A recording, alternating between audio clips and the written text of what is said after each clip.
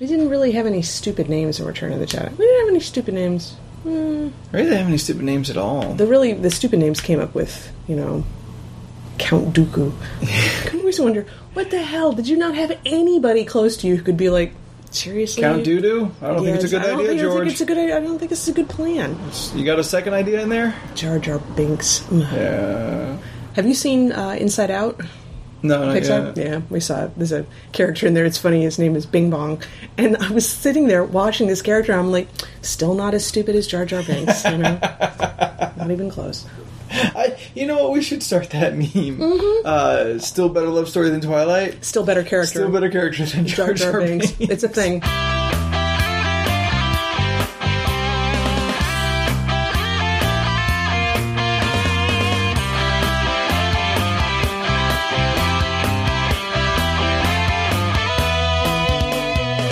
Thank you for listening to Comic Issues, your favorite geeky podcast full of rants, ramblings, and ravings. I'm your host, Anthony Silva. Along with me is my co-host and one of the greatest geeks in the world, Elizabeth Wallace. Back from the wilderness. Back from punching bears. Yes!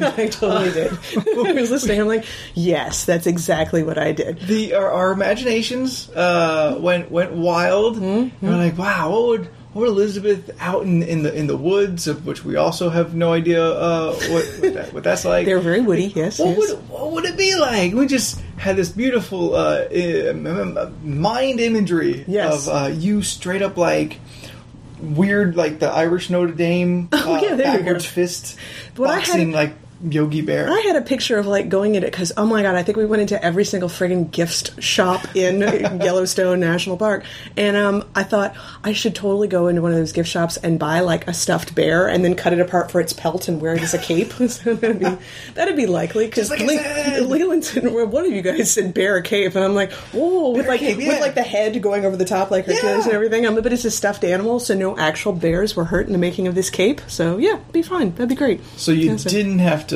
whoop ass on no bears. No, we did see several though. It was really crazy. Yes, there was. There's this road, like we were staying in Jackson Hole and we would drive into the park, and there was this road we were on called Moose Wilson Road, and it's like unpaved, and we were using it to get from one place to the other.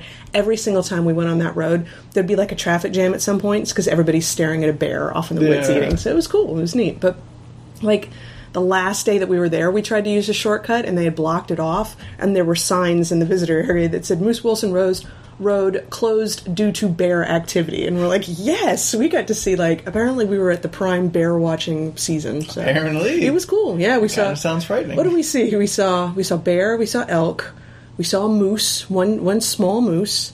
We did see a wolf. He was antlers on the moose? No, he was young. He was young. He was a little one. He was off on the side of the road, just chowing down on a bush, I guess. But the wolf was cool though. He was about probably like 150 yards away, and there's this park ranger, this woman standing next to us as we're watching him. She's watching too, and she looks at us. She whispers, "This never happens, you guys!" Like they've never seen a wolf in that area before, so it was cool. It was neat. We saw a lot of stuff. Is it like there has to be a measure of like, okay, this is different than if I saw these animals at the zoo? Like, yes. Is there something that just kind of gets your heart pumping a little faster? It is, especially since with the bears, like it was about 3 weeks ago, there was an experienced hiker who was killed by bears. Yeah. And I had heard that he was killed. I hadn't realized he was killed, and he was eaten, and then the bear buried the leftovers to come back for later. And you're like, why? People do get... I mean, every single place we stopped in had bear repellent spray that you could buy. And I'm like, they're not kidding around. Bears are actually really fucked up. They really are. And then apparently... It's amazing we've made them such a cute animal. But they also were talking about, like... bears, when that happens, it was the bear that killed him. I mean, obviously, it's tragic that this guy died. That's the most horrible part. But it was a mother bear with 2 cubs, and they all had to get put down because now they're meat eaters, and now they're going to see people and be all right. Well, no, truly, they are meat eaters, but now they're man eaters. So now they're going to see people and be like, "Oh, that's a potential snack right there. That's good." Yeah. So we're very well marbled. We are with all of our huskiness, and we don't really have a lot of claws or teeth or fangs or anything else to really protect ourselves. So yeah, we're a pretty good snack. Exception of you and Muhammad Ali. I don't know many that could fight a bear. I'm not even sure. I was looking at those guys. I'm like, there was a bison at one point. those things are almost as big as a car. They really are. Yeah, they really. I mean, apparently there's way more bison attacks than bear attacks in Yellowstone. I'm like, good to know. So yeah. So it's one of those unsuspecting animals, like the hippos are like the most dangerous animals of the Amazon. Right, exactly. You look at them and you're like, because they look at dance them like ballerinas to for us as children. Exactly. When you look at a bison, you're like, it's just like a big cow, and who's afraid of a big cow? Apparently, you should be afraid of bison. They're not to be messed around with. So yes. What is it? State Farm commercial. Doesn't he? Bison attacks a car. I think those are bison. Yeah. We were going down the street at one point. We're stuck in this awful traffic jam. It's because a bison just wandered onto the road, is walking down the yellow line in the middle. And what are you going to? You don't want to honk at it. He might take out your car. Yeah. That's all right. It was pretty fun to watch, though. You're like, that's something you don't see every day. That's very true. That's very true. Did you have any? You're there with the whole family. Yeah, it's the whole family. There, and you're there with Catherine. Did you guys have any moments of like very Night Vale-esque? Well, we did see a lot of mountains, and we kept talking about, because in Night Vale, they don't believe in mountains. They have like therapy sessions where they're like, mountains, more like nothings. So that phrase came up a bunch of times. We're like, I don't know what those are. They can't be mountains because they don't exist. Your parents just looking at you weird. Yes. Actually, Anne at one point made a funny line. Kat and I were doing something. Mom and Dad had rented a Kia Sedona, which is a pretty good car, I gotta admit, and that's fit like all 7 of us, or 6. And Kia, if you'd like to sponsor this podcast. Yes, there you go. It was a good car. More of this. We liked it. We'll work into the conversation. Nathan was driving it, said it was very drivable, had really good turning radius. There you go. Pay us money. Kat and I are in the back doing something, just being goofy, and Hannah just says, "You two sound like I need a beer." I'm like, yeah. So sorry, Hannah. I think we got on her nerves more than once. Nice. No, because like when I listen to Night Vale, something about it always sounds so scenic. Yes. To me, yes, like it's this town, and it always feels like in the middle of nowhere. Yeah. It could be everything. It could be nothing. And so, being so detached from civilization as you would be, I was just wondering if maybe like you kind of had any moments of like, yeah, and then the eyes. You know what? I actually had more of that when I went out to the desert a few weeks ago. There was some, which probably is a closer connection. I guess. But Hannah did at one point, just randomly, she had her phone plugged into the stereo and she started playing the Beetlejuice theme at the beginning. We're going through like these mountains and we're like, this is really creepily appropriate. This is nice. I like this. Like real windy roads? Yes. Like the one up California? Yes. Very, just going back and forth. Where is Beetlejuice supposed to take place? Hannah was thinking it was like Pennsylvania, but I don't think, they never say, I don't think. I can't remember. It's been a couple of years since I've seen it, but Pennsylvania would not surprise me. Yeah. It does look like they're not more than 50 feet from Amish territory. Yeah, exactly. A lot of winding roads and rolling hills and all that kind of stuff. Kind of thing. But it worked pretty well for the Rockies, too. So it was nice. They don't look real. They really don't. That's the other thing that was like, me and Catherine, we kept on saying, we're like, wow, you look at them and they don't look real. Of course they're not real, because mountains don't exist. So, there you go. I had the same thought when I went to the Grand Canyon when I was young.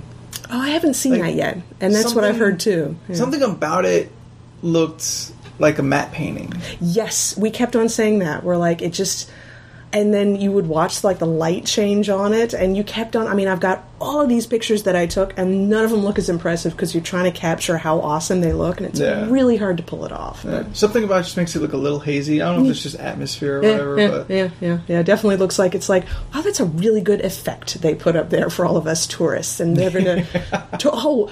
We saw Old Faithful, and that was hilarious. Because that thing really does go off roughly every 90 minutes. And at one point we were all taking this walk. We suddenly realized it's... Because they'll have notes up at the visitor center about when the next predicted eruption is going to happen. And we were like walking late at night. And we're like, wow, we had all been sort of assuming that they turn it off at night. Because we were like, this thing's still got like 3 o'clock in the morning, midnight or whatever. It's still going off even though there's no tourists to see it. And we're like, what a waste of water and resources. Do you know how much it takes to power those things? We're in a drought in California. Right. And you're just spouting water every hour and a half. Seriously.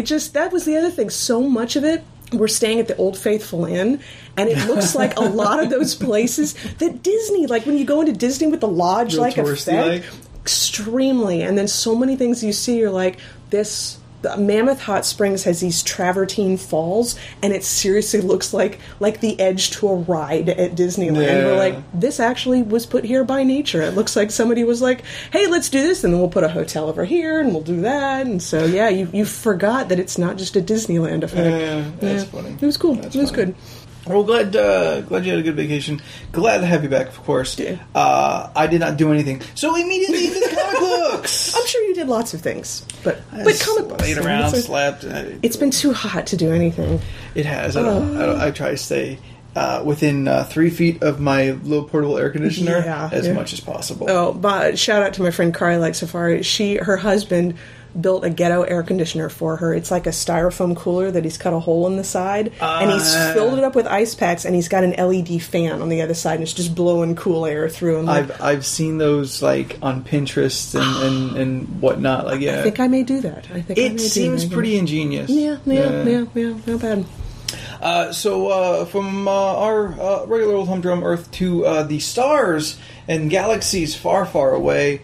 Just this last week, the very first Star Wars book that will give us some sort of will inform us. I was going to say linkage, maybe some linkage. Possibly, there's more to come. But Star Wars Shattered Empire #1 came out, and it pretty much takes place in it begins. The first page is the last 15 minutes of Return of the Jedi. Yes. It is immediately picking up where the movies end. Yeah.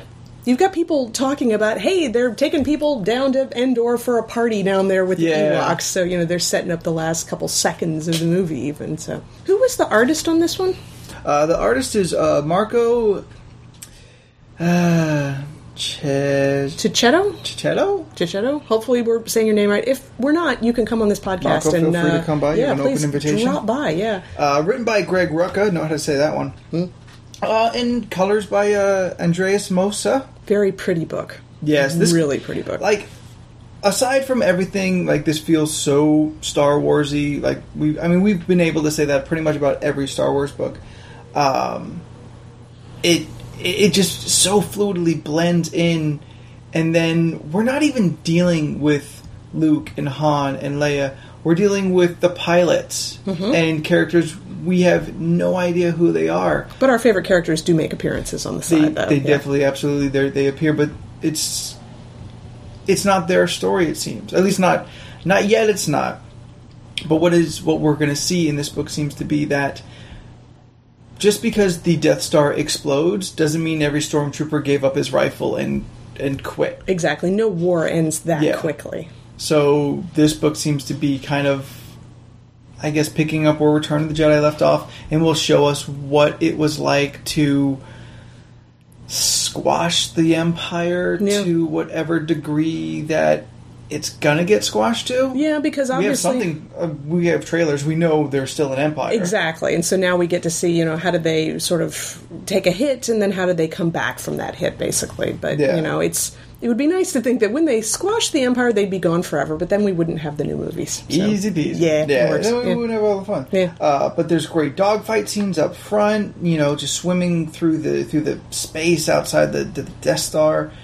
We get to Endor. There's a lot of really fun stuff, like messing with Ewoks. There's also great, Lando, of course, is the main character, the pilot. She's trying to find, basically hoping her husband actually made it out alive, and she talks to Lando, and Lando says something suave to her, and she walks away, and you got Han with this expression on his face, just kind of like, do you ever stop? So I thought Cicchetto, if that is how you say your name, did, one of the things that I have a problem with reading comic books that have real people in them. I think he did a real good job of, like, balancing out, okay, I recognize who they are, but they're not so photorealistic. They have, like, scary-looking mouths and too many lines on their faces and everything. Like, I totally see the Billy D and the Han Solo Absolutely, in these. yes. Now, take it out of context, maybe I wouldn't immediately think, oh, Billy D and Harrison Ford. Yeah. But if you even tell me, oh, they're supposed to resemble, then 100%. The mind fills in all the weird lines that a lot of other artists. It's not necessary to, draw your comic where you're looking at a photograph of the characters at all times and translating every single line over. You can hint at it. It'll be fine. We'll get it. We understand. So the the story's pretty much following this pilot named Shara, Shara. She's Green 4 out in the attack on the Death Star. Is she's an X-Wing? She flies an A-Wing. A-Wing, got it. Which, I mean, I don't know if they're vehicle specific. Yeah, she even makes a comment about that because she starts to take out an Imperial shuttle at one point, and you've got somebody aboard going, friendly on board, friendly on. She's like, who's that? Well, it's Luke Skywalker. She's like, that's not your usual ride. He's like, she lines up on the transport that Luke flies out in. Which is funny. Another thing, she was like having trouble aiming at him. She's like, why is my aiming? Do you suppose he was throwing that off with the Force? Like, don't fire. Okay, cool. I was wondering if that's what she's apparently a pretty good pilot, but could not get a lock on this guy. So that would be why. Yeah, like She's complimented several times through this book about how good of a job she did in all that. And so the end of the book kind of comes like after the yub-dub and all the celebration. Hopefully they're using the cooler song that they used in the revamped ones. That's one of the only things I liked about the revamped movies. I'm like, they have a better song now. That's fine. I do like yub-dub, though. Do you? I do. I always, that was seeing the redone one in the theater for the first time. That was the first thing I thought. I was like... I thought the new song, it was like, that was cool, and all the scenes of the different planets where the celebrations were going on. It's the one thing I thought he did right. Yeah, but like, now kind of putting this directly in front of us in our mind, like, the Empire did not just give up. Yes.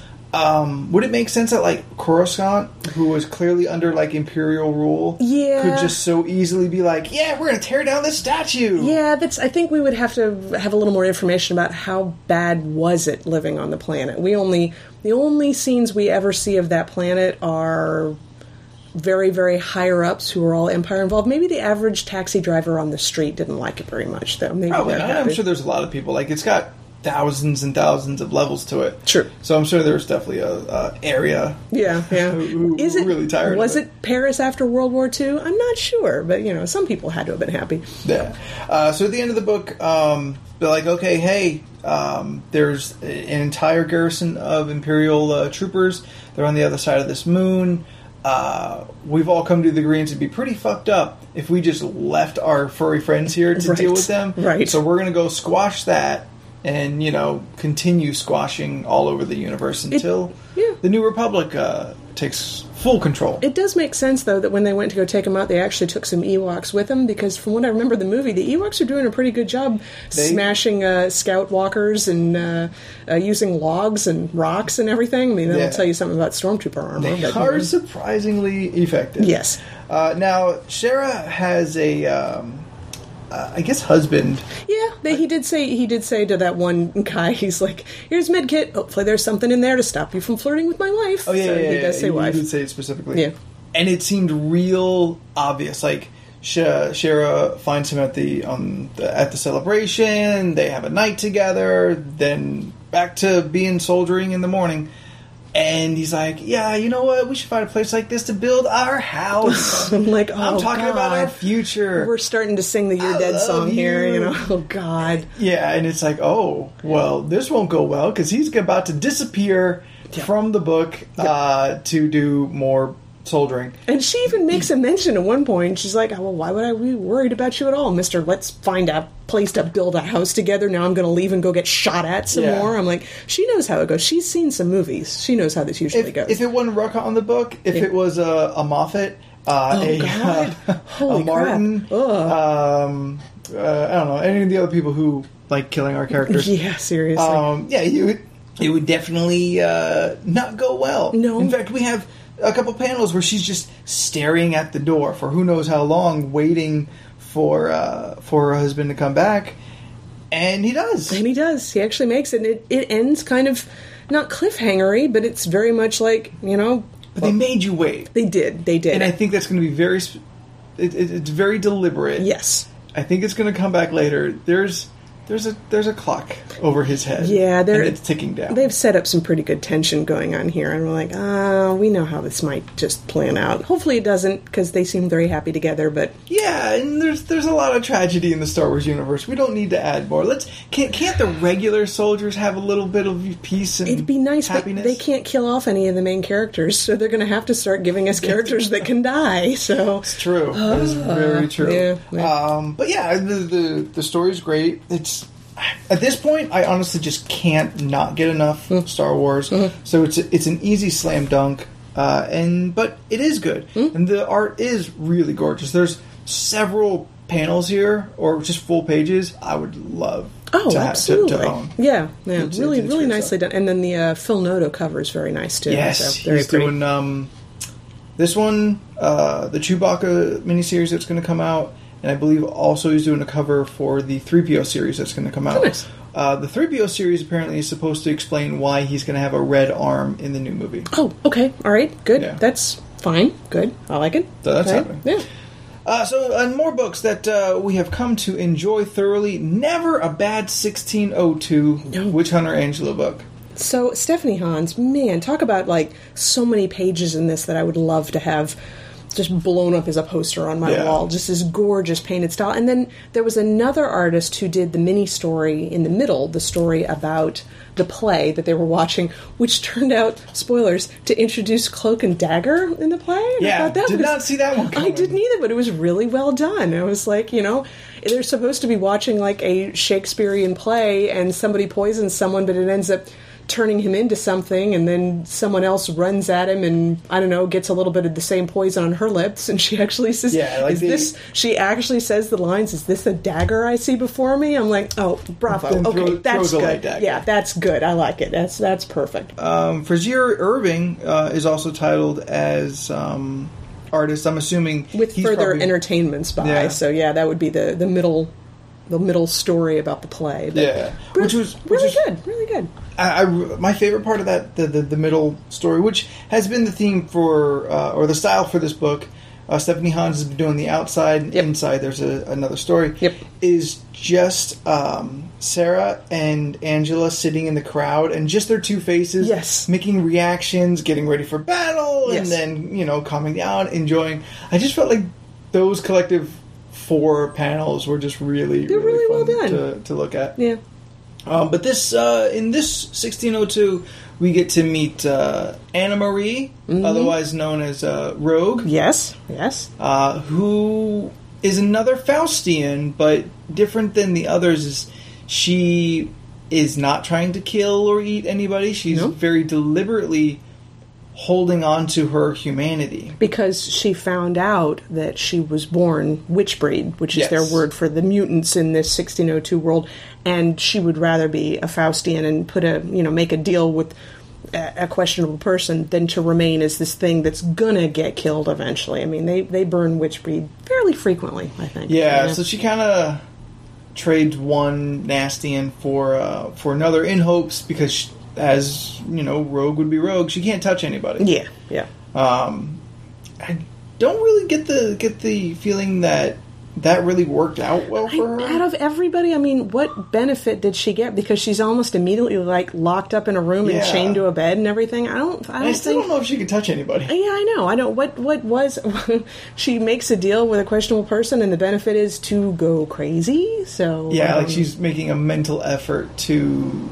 keep her humanity intact. So it didn't help her be any more human than being a witchbreed, I guess. It doesn't seem like it. No, short end of the stick on that one. Yeah, so, investment did not pay off. No. But I mean, like, number one for this book has always been the art. Stephanie Hans and all the insert artists have all been just so incredible, making this book set in, I guess, literally 1602, really have a Renaissance style to the design and to just the color work. Yeah. Oh, it's just really beautiful. And seeing characters, I mean, they'll introduce somebody and then you'll hear their name and you're like, oh, I know who that person is. And that just happens over Phil and over. Coulson? Yeah, Coulson was in fun. there. He was in there.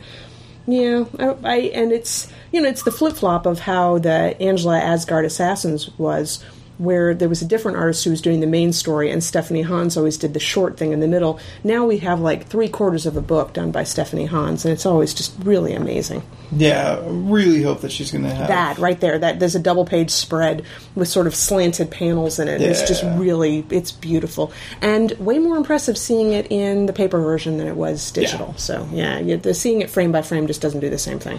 Yeah, this is definitely, I think, one of those books that's best in your hand and not on your screen.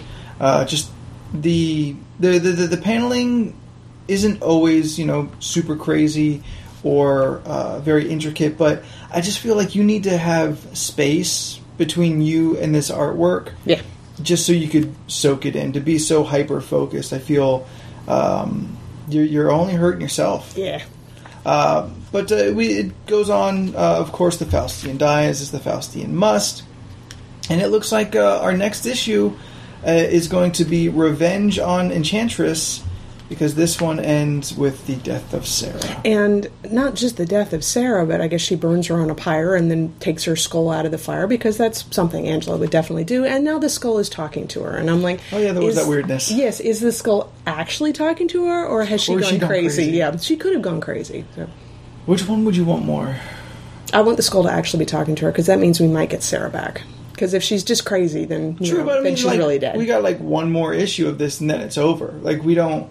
We don't need anything to really be long lasting for this series. I'd like this series to end with everybody alive. I know that's a really sure. That's a big reach there. So, but, out of the interest of 1602 Angela, to have 1602 Sarah back. Yes. By the end of it, because I feel, I don't know, maybe it's just because it's been a month or so. Mm. It feels like maybe a little more than a month than the last 1602.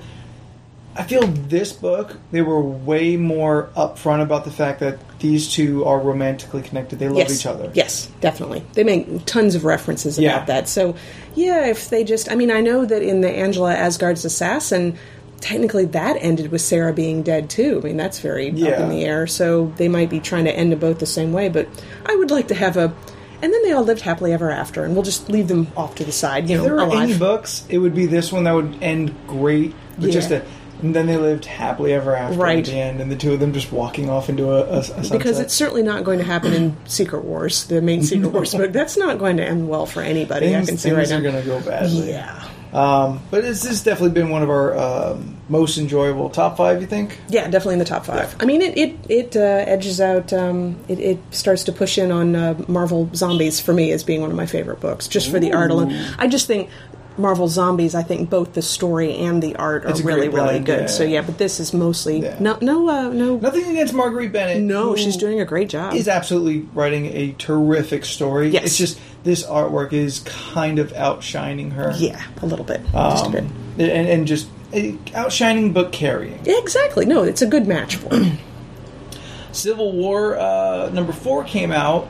You may have realized Civil War 3 came out last week, and Civil War 2 came out the week before. They've been churning them out fairly quickly, So, fuck me, this was a lot of Civil War recently. Yeah.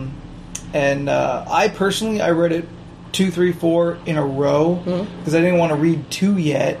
I missed out getting 2 that week. It's taken me 2 weeks to get another copy. So I just plowed through it. This one, I don't know how to quite talk about this one. I was telling you that I never read the original Civil War story, so I'm wondering, I mean, I think it's fine. I think everything's great. But it's really not taking from the original Civil War, though. No. The original Civil War story plants the seed of this one. Yeah. And on our first page, that story is already 6-7 years old. Right. So really, you only need to know conceptually, this is when the one half of Marvel fought the other half. Yes. And this book is about the aftermath of all that. Right. We talked about issue 1 where General Steve of the Blue and President Tony Stark of the Iron came together to try and make peace at the Divide, which is the literal border between the two halves of the nation. Right. And there's a woman who lives on the bridge that bridges between the two, and she does that symbolically. She lost someone in the wars, didn't she lose Her kids, yeah. Oh, okay. So she's trying to say, I've lost a ton because of this, and I still want there to be peace between both. So, but that doesn't turn out very well for her. No, she gets assassinated there in the first book. It's implied that the assassination attempt was actually for Cap, but she just happened to have gotten up at the exact moment that would intercept the bullet. Right. So that then splits our Cap and Iron heroes and gets everyone set off into a tizzy. Yep. About war erupting. Right. And then pretty much every book since then has really been like an escalation. Yeah, an escalation, and also people infiltrating different sides, and you have to keep track of, okay, this person is on the blue side, but they are currently over in the Iron side doing surreptitious things over here. It kind of got tough to keep track of where we were. Yeah, and then you take the fact that She-Hulk is on the Iron side and is actually romantically linked with Iron Man, which I don't think I'd realized that before, but she's over in the blue side infiltrating, and then she doesn't appear like her usual self because she's kind of got a disguise on, so... She de-hulks into her Jennifer Walters. With the mohawk. So, yeah, she was punk as fuck. I liked it. That was cool. But yeah, so just keeping track, and then to know that Spider-Man is on the blue side, right? Yep, he's with Cap. He's blue side. And he takes Elektra, who's dressed as Daredevil. Yes. Someone who's dressed as Black Panther. I don't know if it's a relation of his. Yeah, I don't know if it's a relation of his, because Spider-Man says at a moment, "I bring honor back to Black Panther." Right. So it still wasn't even a direct connection. Although Storm, who was married to T'Challa, is on the side of the blue. So there could be a connection. Okay. I just don't know who. Aziz, I think, was his name. Yeah, I don't know. I'm not sure. I just don't know who that character is. So them plus Venom and Spider-Man all go to the Iron because they need resources for Hank McCoy's de-powering machine. I think so. Yeah. I think so. So there is a lot of weird back and forth, and I feel it'd be one thing that when She-Hulk goes to the blue, which is a big kind of Western kind of thing. It's all about my land, and protecting what's mine, stuff like that. It's interesting that the idea is that Tony's side, the Iron, is very much regimented and rules, and people are registered and trained in their powers. And Cap's side is where, as long as you don't hurt anybody, anything goes. And when you think about their personalities, you almost expect it to be the opposite. That Tony would be the do what you want, as long as it benefits everybody, it's fine. Yeah, and that Cap would be the rules guy, but totally flip-flopped. So that always makes it interesting. I always found that interesting about the original Civil War, that Cap went against the government. Yeah. And also that Cap was the one who didn't want people to be demasked, even though out of all of the superheroes, he's one of the least masked people to begin with. Yeah. But he really, as far as I know, I'm sure it's probably happened because it seems inevitable, but Cap's never really been one with a secret identity. No, yeah, and that's why it's interesting that he would be on the side of saying, no, we don't want to be registered, and maybe we don't want our, private personas public, so... But then Tony's... I mean, for a long time, he hasn't had a secret identity. Fuck you, I'm Iron Man. Yeah. So. But it's weird because She-Hulk goes into the blue, into a place called Steel Town, which kind of looks like a lot of the places we've seen in the Iron. Yeah. So it kind of was tough to keep them separate. Definitely confusing. Yeah. Now, Lin-Yel Francis Yu, who's the artist who's done a bunch of work, he's someone you definitely know, has a really stylistic way of going about the art. And I don't mean to say it like that, like it's... like I'm trying to say he's not good. Right. I think some people will say, oh, he's stylistic, to just say, well, I don't like it. Right. His interior work has always kind of been tough for me to follow. He loves him some darks. Yeah, he does. it's another one of those ones where a lot of the characters, you know who they are just because somebody in the dialogue will tell you who they are. Like Peter, I had the hardest time figuring out who the hell he was because he's not wearing the Spider-Man outfit anymore. He's got wings. He's not wearing a mask. It's all kind of. And when you get right down to it, Peter Parker is kind of a scrawny dude with brown hair. And that's like it's kind of hard to distinguish him. And now you put him in like military camo pants. No idea who he is. He's got a big old backpack, and he's really mad. Yeah, he's on the side of the blue. Yeah. But Mary Jane and his daughter are over on the iron? In the iron, yeah. Okay. So, for some reason, I guess they didn't come with him. I guess. Maybe they figure it's, if you're not a powered individual, like as far as you know, Mary Jane's not powered. We don't think the kid is powered because, maybe... Depends on who the kid is. I thought it was his kid, but a radioactive... Well, it's probably his kid. He cares for it like it's his kid. Yeah, but a radioactive spider bite is possibly not passed down in genetics. So if you don't have powers, maybe the iron is a safer place to live. Well, there are stories that have Mayday Parker, and that is his daughter. Okay.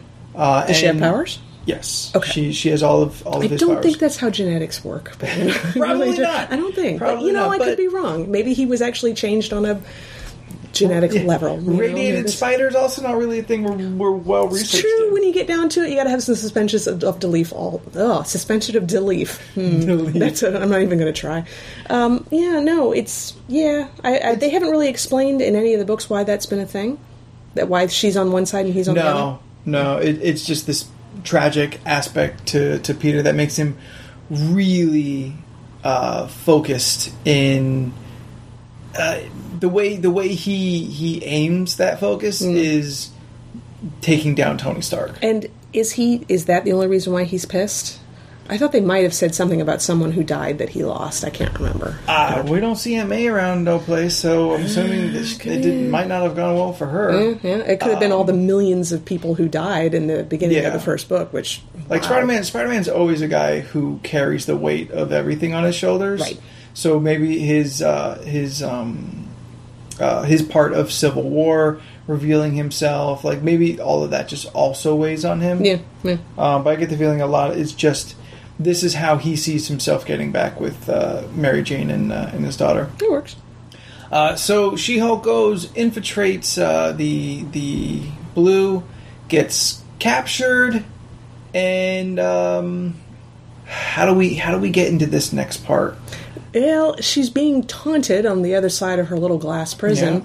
By Black Panther. Yep. Who we saw die in the first one. Yep, but we're sitting here thinking, he didn't actually die, but then She's not giving a reason as to how he lived. No, but then she does say at one point, she's just like, who are you really? Because you wouldn't be that stupid. This isn't Wakanda. This isn't Black Panther. No.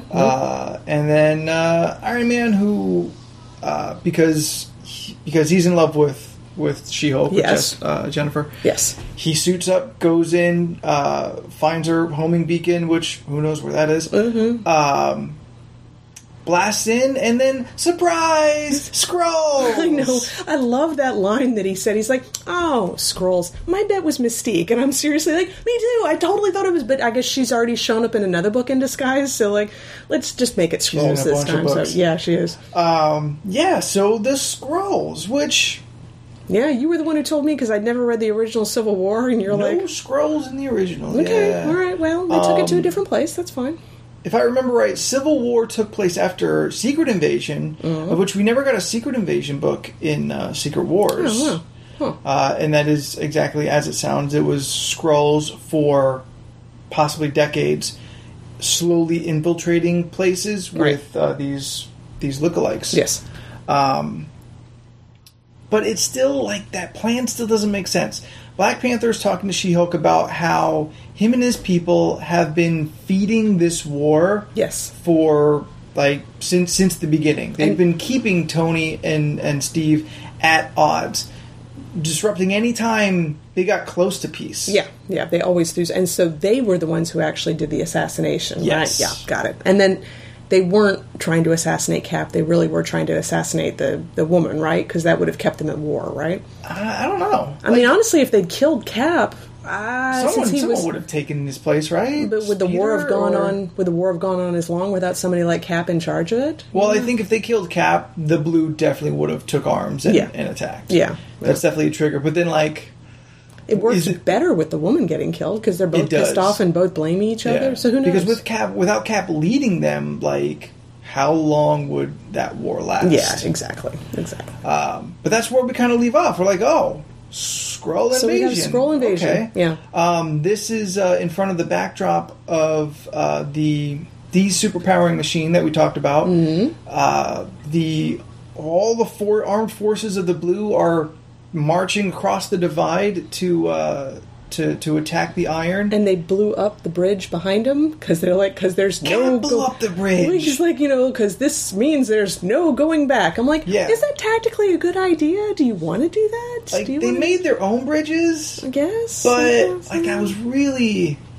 It's symbolic, I suppose. It is. It is, and I get it. Like he's making his Bill Pullman in front of the Independence Day speech. He's like, this bridge in this town was, the one beacon of hope for peace, and now it's abandoned. There's nobody there. Peace has been. They've given up on it. There's no chance at this. And then he fucking blows it up. He just blows it up. And he's like, "There's no going back. It's war." All right. And I'm like, "Fuck! What happened to you, Steve? Like you used to be way more like." Peaceful or well he has his whole stirring speech about how war is not always the answer, but it is sometimes the answer. So he's a soldier, so he's just going to throw himself into it. Of which he does very literally, and it looks like we might not have Cap at the end of this book. Yeah, we'll see. Is this one going to end with 5 as well? From the way it's been going, the way it's been amping up, I see probably just 5. Okay. Who knows? We'll probably know this week at this rate. If it's going that fast, my God. Yeah, like 3 books in 3 weeks, it would be weird to wait a month now. Yeah. No, you're right. Though it would be okay if they did, because there's a lot of books coming out every single week, and I want to read all of them. All right. Siege number 3 also out last week. We've been just biting our nails, waiting for the shield to fall. Because they keep every single book, and including this one, is like, there's no hope. We're just going to say that right now, in case you're thinking someone's going to save the day. No one will. So we're like, oh, what's this? How's this going to play out exactly? And she even says, the captain of the shield is saying, we're going to get beaten down and people will all die here, and then they'll come over the shield and they'll kill as many people as they can until Doom decides to just stop it. So Doom could stop this at any time. He's just not. He just doesn't. He just doesn't. Yeah. Like when she talks about the last time the shield fell, and how Doom just let the dead roll over several different zones until it got to like the border of his zone, and then snapped his fingers. It's survival of the fittest with him. I mean, everything that he does seems to imply that you're on your own until I'm annoyed, and then I'll do something. Yeah. But otherwise, if you die, that means you weren't worth much. Which makes sense why he set up this whole Baron system. One representative, like, he doesn't want to govern everything. Yeah. So let them handle it, and from every single book we've read, they all handle it terribly. Yes. None of these lands are happy, with the exception of, like little AVX. Is that on purpose? Does he never want anybody to be completely happy? I don't know. Even AVX is a battle for survival on a very tiny little scale, adorable scale. I think he just doesn't care one way or another. Like, I wondered about that. I think the placement of power of being God Doom is what he wanted. That's all? Yeah, and as long as that isn't being threatened, then he doesn't care about the little people. Yeah. He has the barons to keep them in line. They have to be kept in line, so he has his cabinet, which, did involve Doc Strange and Steve's kids? Or, yeah, I guess Valera. Yeah, she was technically on there as well. Yeah, I guess, yeah, she's part of that cabinet. Yeah. She's the science division. But every single world that we've seen, is on some level or another a struggle between two groups of people. I mean, like I said, even AVX is a struggle between, all these different kids. Angela's against the Faustians, Siege is against the zombies, Civil War, they're against each other. It's all like... They're all filled with conflict. Right, and so I feel like it's less like him sitting back and allowing there to be conflict, and more of him having set this up in the first place. Because on some levels it's even more deliberate, like Ghost Racers, it's all these guys fighting against each other, and then you've got all the battles in the arena is fighting against each other. So I think he did that on purpose, and I feel like... I don't know. There's something about the conflict that he's thriving on. I think so. I think that's important to him in some level. He'll probably have a big dramatic speech at some point. And it'd be interesting if true. Yeah. So Siege 3 is more of the encroaching Ultron and dead and everything awful. Nick the Fury was apparently Nick the Fury, who was Abigail, our main character, her predecessor, who went over the wall and not heard from since, which is never a good thing because he's probably not dead. Came back all Ultronified, yes, and is now a motherfucker, just seemingly unstoppable, sieging against the wall in just a scary way. Yes, and it looks kind of like all hope is lost, and she's had a couple robots prisoner in the basement, I guess, for a while. They popped up in the last book. Were they former Ultrons, or I forget where they came from. Okay, they have some relation to the Ultrons, I think. But and then I don't know, it was really cool because she was like, "Well, we're all going to die, so you're going to die too." And they're like, "Well, let us help you because we were here because we were, what is it? They had a flaw. They actually fell in love with each other, and so they just wanted to get away. And they were like, you thought this was a prison, but we just wanted a room in each other." And I'm like, "Oh, yeah." It was weird. I think it's weird because they're robots, and we just were not. I mean, they even called each other it. They didn't identify as a gender, but we weren't led to think of them in that way. Right. But which, was a nice little reveal that they had, and so that's why they ended up helping, because they're like, now we feel like we have something to protect. But it was all done in a very calm, even almost emotionless way, So one of them went out to go and defeat somebody, and I guess it didn't work out so well. So. It does not. They have the ability to control other robots by talking to them. Yes. So goes out there, confronts Nick the Fury, does get him to turn his own arm cannon against him and blow his head off. Doesn't stick. No, it's one of those things, and you see it's a trope that happens a lot of the times where what works against a robot one time, they're going to adapt and it won't work the second time, and that's what happens because he tries to make him do it again, and he ends up dying. So.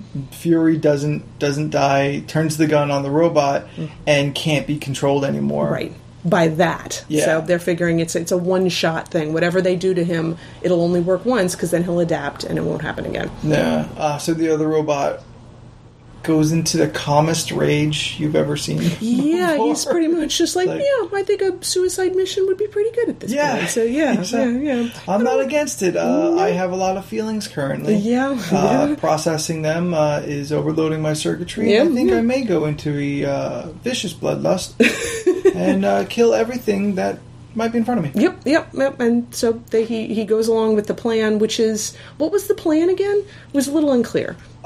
It seemed like as soon as they had a plan, it fell apart. Okay. The robots were the plan, and then that doesn't work out, and then both robots go down, and then Magic and Leia show up, and they obliterate everything on the front line. So at least all the Ultrons are taken care of. Yeah, I guess. For a moment we're like, oh, that's good. We have a moment to breathe. There we go. Nice.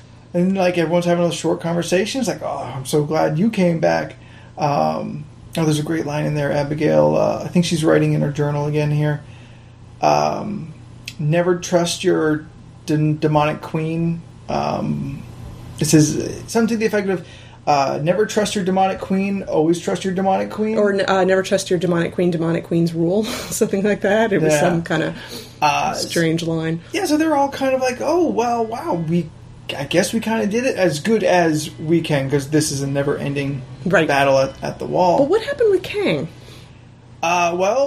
Fury shows up again. Nick the Fury is back again, as he does. Kang was there because I remember him kind of giving a hug to somebody. I think Leia. Fury shows up. Kang's like, oh, shit. Grabs him, jumps into the time stream with him. Which is littered with chrono mines, I think is what he says. Yeah. And nearly impossible to navigate. Yes. He says, which is why they could just go back in time and fix this from the beginning. Right. We get a shot of Kang practically surfing the back of Nick Fury, colliding him into these chrono mines. But it's once again, for him, it was going to be a suicide mission anyway, because he was just like, no, he didn't. But he does. So. He does. Yeah. And I think that's where the hug comes between him and her. So, maybe which was really, because, I don't know, that they don't really like each other, but at the same time, like, oh, you're back! Yay, hugs! So, it was neat. One thing actually I thought was cool was, remember I think it was in the first book, we saw Thing kind of come out of the wall. And yes. We're like, is he coming out of the wall, or is this just kind of the artwork? Fully confirmed. He's a part of the wall. He's a part of the wall. And what does he say? One more shot like that, and it's going to be rubbling time? Yeah. Yeah. Abigail's, I think, she's talking to herself or in her journal. There's a couple points where she's just journaling all this. And she's talking about Grimm and his moans and like another hit like that, and it's going to be rumbling time. Like, she imagined this is what he would say to her. Okay, all right.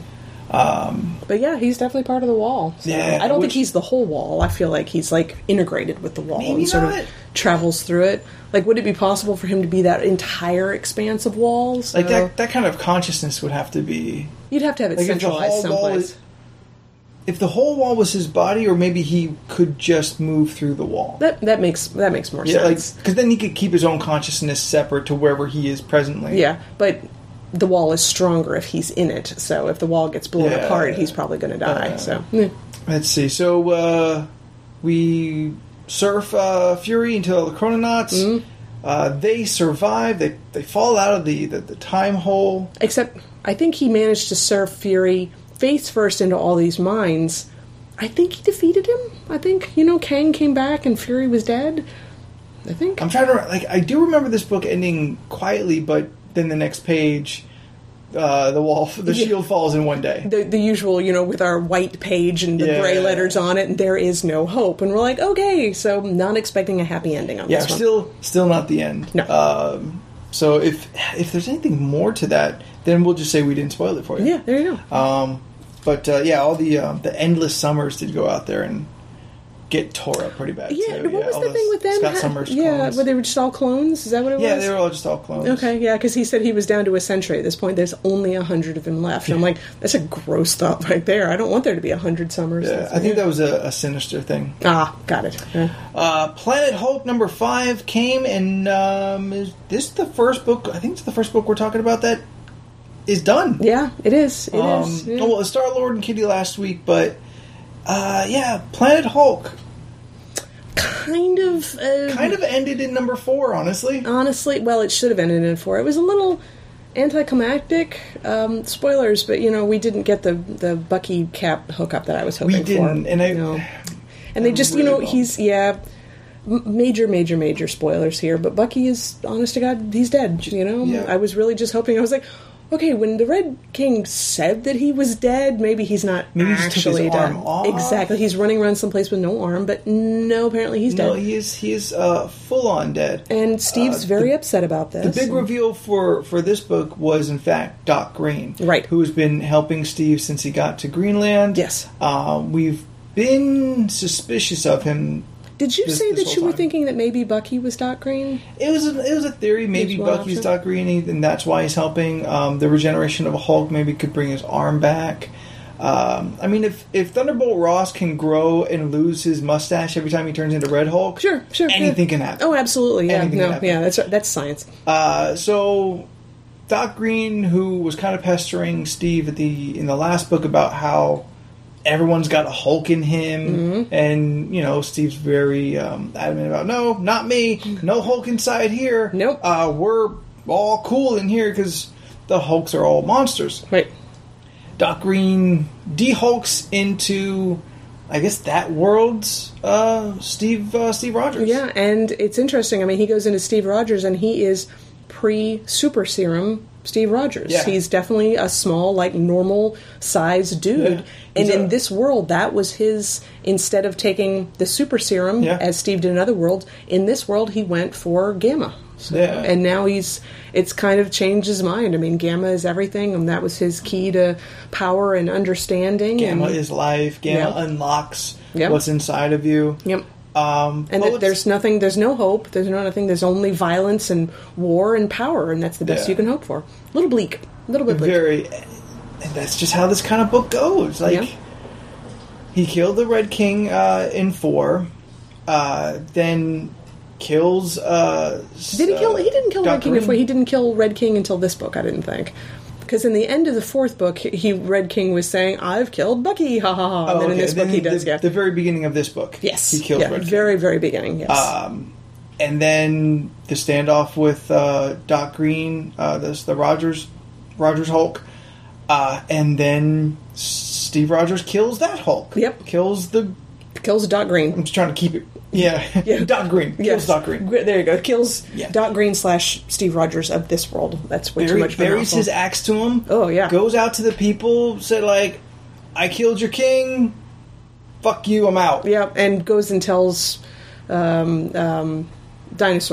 Yeah, Devil Dinosaur. Tells him, he's like, "Our Warbound is dead." And I was just like, is he really dead? Did we really? And that's it. That's really all we That's did. it. Like, this book ends so abruptly. And after all this drawn out, like, we really felt like, at the very least, book 2 and 3, and probably book 4, book 2 and 3 were just kind of placeholders, They were just like, hey, he's in the desert and fighting stuff. Hey, he's in the desert and fighting stuff some more. Hi, Car. And, it just, after all that, I'm like, you probably should have ended maybe a little tighter editing on all this, maybe? I don't know. Maybe some real resolution. Yeah. There is no real resolution. No, it just ends. Like, it's just done. Steve the Gladiator, given a mission, go out, kill the Red King. Red King's got Bucky. Yeah. A lot of filler in between. Yeah. We meet Doc Green, who's kind of a real chatty Cathy. Really talkative. Kind of getting on our nerves. Yeah. Gets to the Red King, kills the Red King. Yeah. Bucky's already dead. Yeah. Bucky's already dead. Kills the Red King. Oh, Doc Green is this world's Steve Rogers. Kill Doc Green. And we're out. We're out. Yeah. We're done. I won't say that it was bad. I thought the art was solid. Mm-hmm. I thought the dialogue was good, though Doc Green was a little chatty. It's just, in the end... That was his character, so it's true. It's true to that. I think it's just at the end point that they were going towards wasn't quite as much as I'd hoped for, is all. So, we really wanted to see the Bucky Cap. I really think they were playing that up. I really think they were implying it. I really do. I don't know if maybe they chickened out at the last minute or what, but we really wanted to see that because those emotions are there whether those characters are gay or straight, whatever the interpretation. Yeah.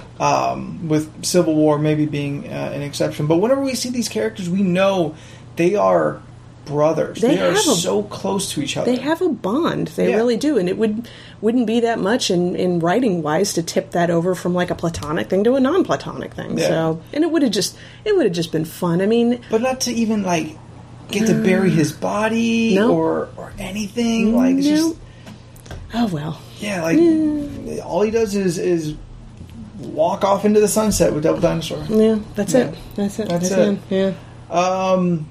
Giant size Little Marvel AVX. Now, I enjoyed it, and I thought the ending was appropriate, but I got the idea that you weren't quite as happy with the ending. I also felt it was abrupt. It was definitely fast. It was rushed. It was fast, but I just thought that the options that they were offering us, who are the twins going to choose? Are they going to choose the X-Men? And they choose the Avengers? Oh, look, we've got Guardians of the Galaxy. Yeah. Oh, my God. Join us! Space adventures! Or the Inhumans. Become monsters. Royalty. Please, Medusa had pigtails. That was adorable! It was really cute. Yes. That was everything. I mean, every single character. I really loved how he drew Wolverine. Wolverine's always got this smart-ass expression on his face. Everybody was drawn so well, but so you have all those options open to them. Everybody's fighting with each other. Who are the twins going to pick? in the last 3 pages. Yep. A swoop of speed picks them up, takes them to this other place. Yes. The Brotherhood of Evil Mutants, although they're not all mutants. No, and they're also not all men, so maybe not Brotherhood, maybe Fellowship. No, wait, fellow means man as well. So, there's a whole argument about working that. on the name, yes. But essentially all the bad guys. Yep, and they actually, the twins look kind of happy about that, I thought. And they're like, oh, yeah, this is it.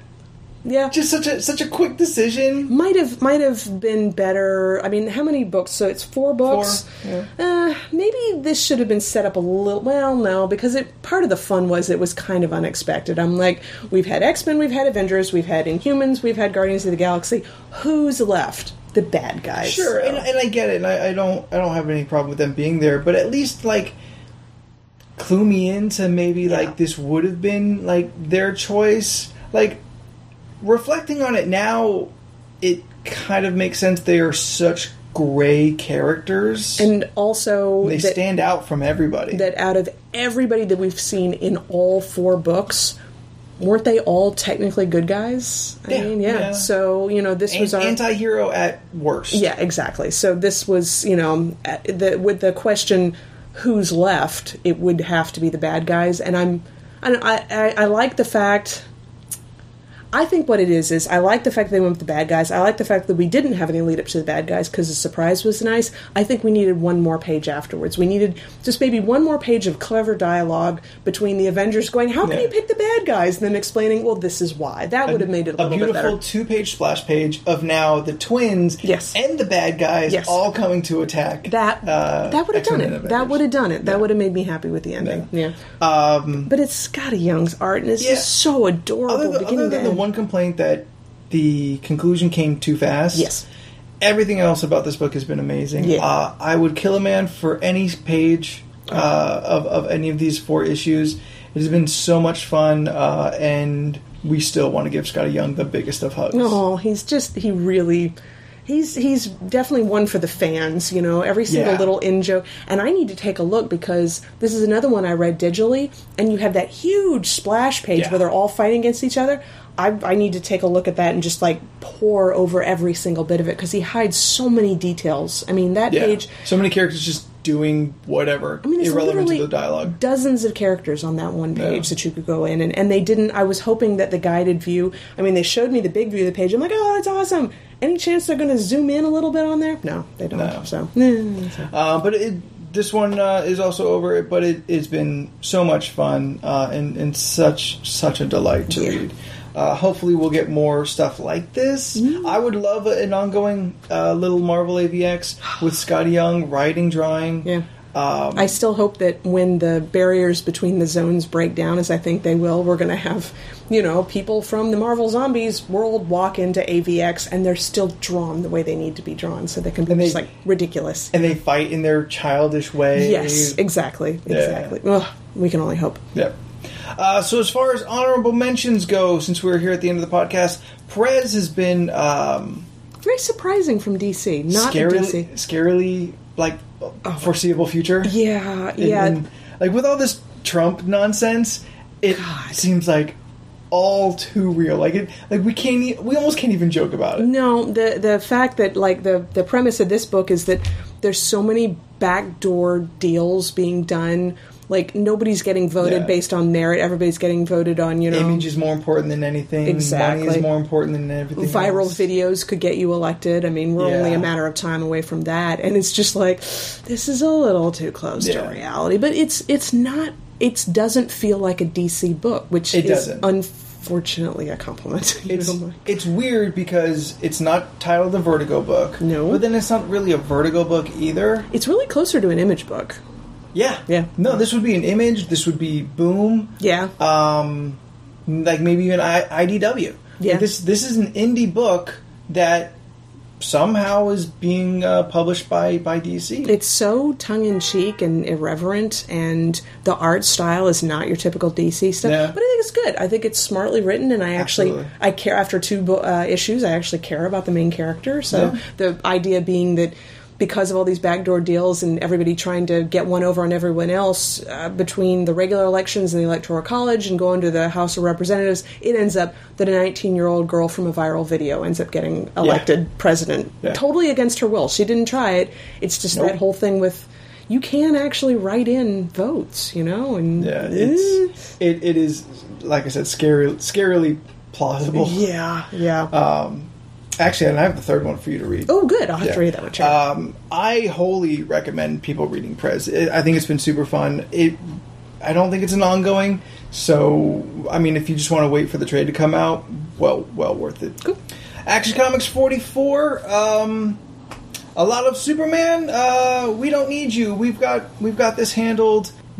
There's still people who don't like you, but you're good. Okay. You're good. Okay. I looked at it and it's hilarious. Green Lantern is like front and center on the book. How bad is it that I saw that? I'm like, I don't want to read that. You know? Don't be fooled. DC's month of September is actually Green Lantern's 75th anniversary. Got it. I did not pay that close attention to it. I just saw, Green Lantern's on the cover. Not in the book. At all? At all. Oh, good. Oh, okay. All right. Well, maybe I'll have to actually check that one out. I know. Sorry, Drew. Drew would be pissed at me for being like, it's Green Lantern. I'm not interested. But, you know. It is just kind of a light wrap-up of the shadow monsters that he's fighting. They feed off of rage, of which Superman, like, in his dialogue, in his own mental dialogue, I can't not be rageful. Like, this situation is just stirring it in me. Yeah.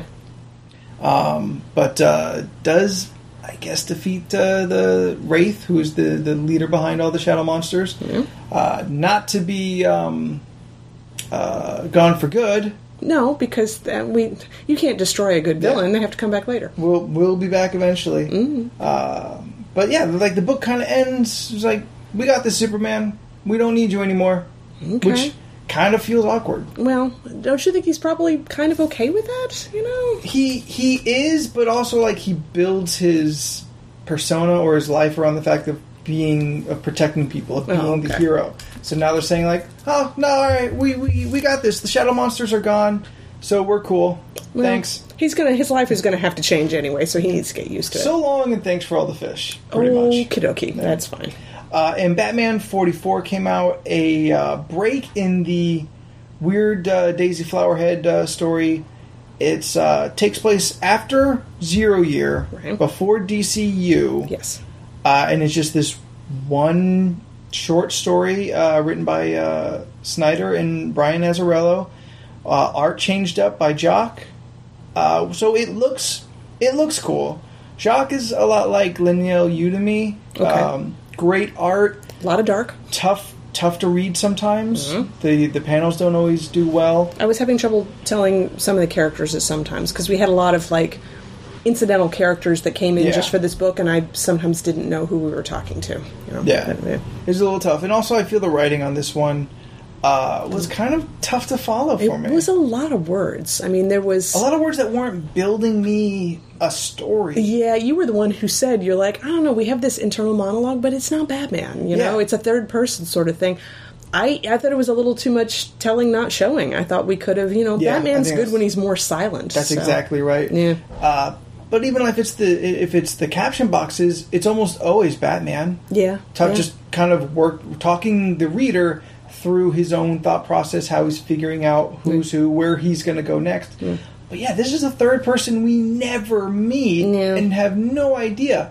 It's as if the author himself were writing in the caption boxes. Right. It wasn't a bad book, but it's funny that instead of being a comic book, it almost might have worked better as like an illustrated prose story, you know? I mean, there was, in a comic book, I think you need to let the images do a little more of the work, and this was just, and I like words, I really do, but this was a lot of words, it really was. So it took a while to read. It was a big book, too, it was long. It was hefty. Yeah. It was a $5 book. Mm-hmm. I don't know, I would have to assume it's, that aspect is the Brian Azzarello influence on it. I think he's a big part of the writing of it. Snyder is credited as story and writing, and Azzarello is only there for the writing. But Azzarello is well known for crime fiction. Got it. Which has a very different pace. Yes, and what did we say that the before the podcast? You were like, Batman's way of solving the crime in this person was to keep throwing out wrong theories until he landed on the right one. He did not look like much of a detective in this book. You know? Like every hour procedural, your first two ideas are going to be wrong. Exactly. And then you're going to get the one clue that's going to link it all together, and you win. There was a cool image in the end, though, when you found out what happened, and you see this kid sort of in the air, and it was sort of a really very quiet, kind of disturbing image. So not a bad book, but it was a hefty read. It's a big change up from the books we've been reading from Snyder and Capullo. Yeah. But it's still Batman, and not every panel is amazing from Jock, but the ones that are amazing are astounding. Yeah, they really are. So that is going to be it for us, everybody, this week. If there are any books that we have not talked about, you feel need to be talked about, for the good, for the bad, whichever, you can let us know through the email, comicissues@gmail.com. You can hit us up on any of our social medias, Facebook, Twitter, Tumblr, Google+, Pinterest? Pinterest is a thing. We have Pinterest. Instagram. That's the one I really wanted to say. There we go. We are on. Yeah, and some more regular than others. Some way more regular than others, guys. We're real good at that Facebook. We are amazing at that Facebook. We have 100% response rate on our Facebook. 3-minute time response rate. We are on it. Damn straight. So if you say anything on any of our posts on Facebook, somebody's going to get back to you. Don't worry. We will be there. Yep. Of course, we are part of the grander PixelatedGeek.com network, full of the many podcasts, almost a single podcast every day. We have, of course, the comic issues and the movie issues. We had Leland here last week, filling in temporarily. You can never replace Miss Elizabeth Wallace. Oh, thanks. But thanks, Leland, for coming in. You did awesome. The Binary System podcast with Elizabeth and twin sister Catherine. Two geeks in a podcast, me and Ashley talking about geeky things. The Pixel Clicks podcast, which I did not stumble over saying, which I almost always do. Video games and all kinds of other nerdery. All these things are here on the website for your entertainment, as well as news, reviews, galleries, and more. Yeah. I'm hoping our friend Stephanie does another unboxing video this month. That would be cool. So maybe she does Loot Crate. So that'd be good. If you want to see what's actually coming in on these Loot Crate boxes that you've heard so much about, she'll give you the lowdown on it. There's a Star Wars box now. I've heard. That sounds cool. That really does. We're getting one. Oh, I'll bet you are. Yeah. That was definitely going to be a thing. So come November, check out the Two Geeks in a Podcast. Damn straight. Yeah. And if you just want just this sweet comic-y goodness, our website, comic-issues.com. Check it out. So until next week, everybody, I am Anthony Silva. Elizabeth Wallace. And good geeking.